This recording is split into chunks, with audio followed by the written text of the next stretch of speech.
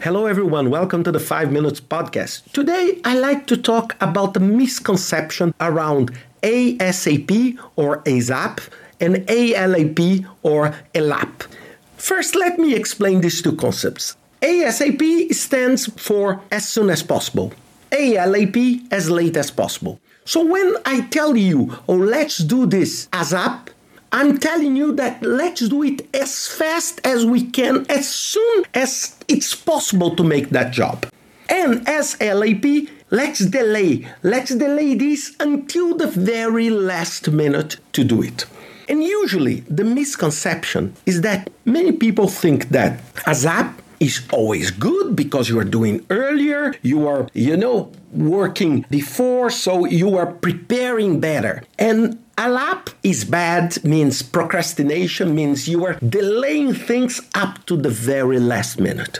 And why this is a mistake? Because it depends. It depends on what type of project. In general, of course, when you are talking about benefit and results, what do you want?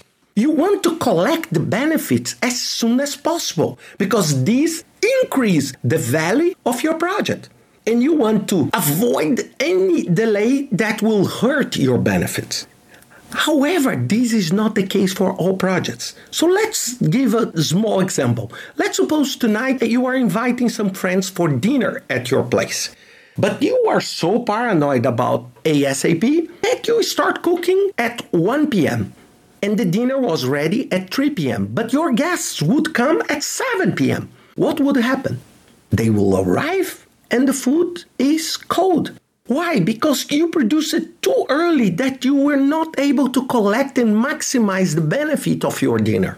Of course, nobody wants you to start cooking at 10 p.m. and serve dinner at 1 a.m., right? So there is a sweet spot. There is a perfect point where you reach the best possible benefit.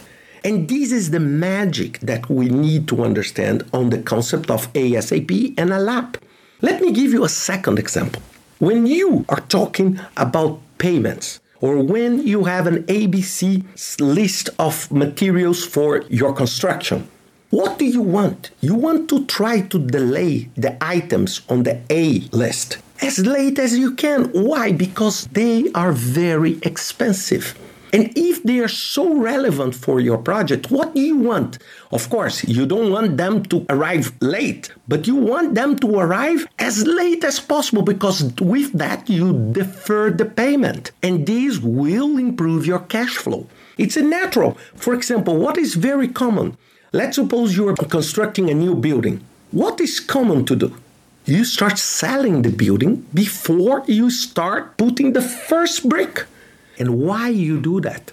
Because this improves your result. You are bringing the sales piece of your project. Because if you think about a project that is construct a building to sell it, the project has one big piece that is the construction, but there is a lot of pieces that are related to sales, cash flow, financing that you need to take care as an entrepreneur. And why it's important to do that? Because what happens, you bring money and improve your cash flow and reduce your dependency on external finance to build the building. So you do this as soon as possible. And what do? You try to delay the very expensive tasks to as late as you can. And this is the model that many manufacturers do, and they call this just-in-time. And what is just-in-time? Just-in-time means you are doing and delivering things as late as possible because you don't want, for example, that a car manufacturer pile up tires. Hundreds of tires, thousands of tires. What do you want? You want the tires to arrive very close to the time that they are connected to the car. Because this will improve your result and reduce your risks. So this is exactly what I want you to think. Think that the concept of ASAP and ALAP, they are not absolute. Many times, being ASAP is bad because you're delivering too early. And being ALAP is good.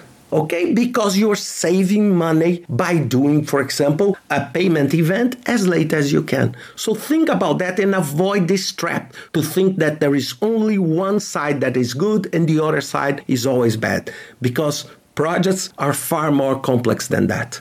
I hope you enjoyed this podcast and see you next week with another 5 Minutes podcast.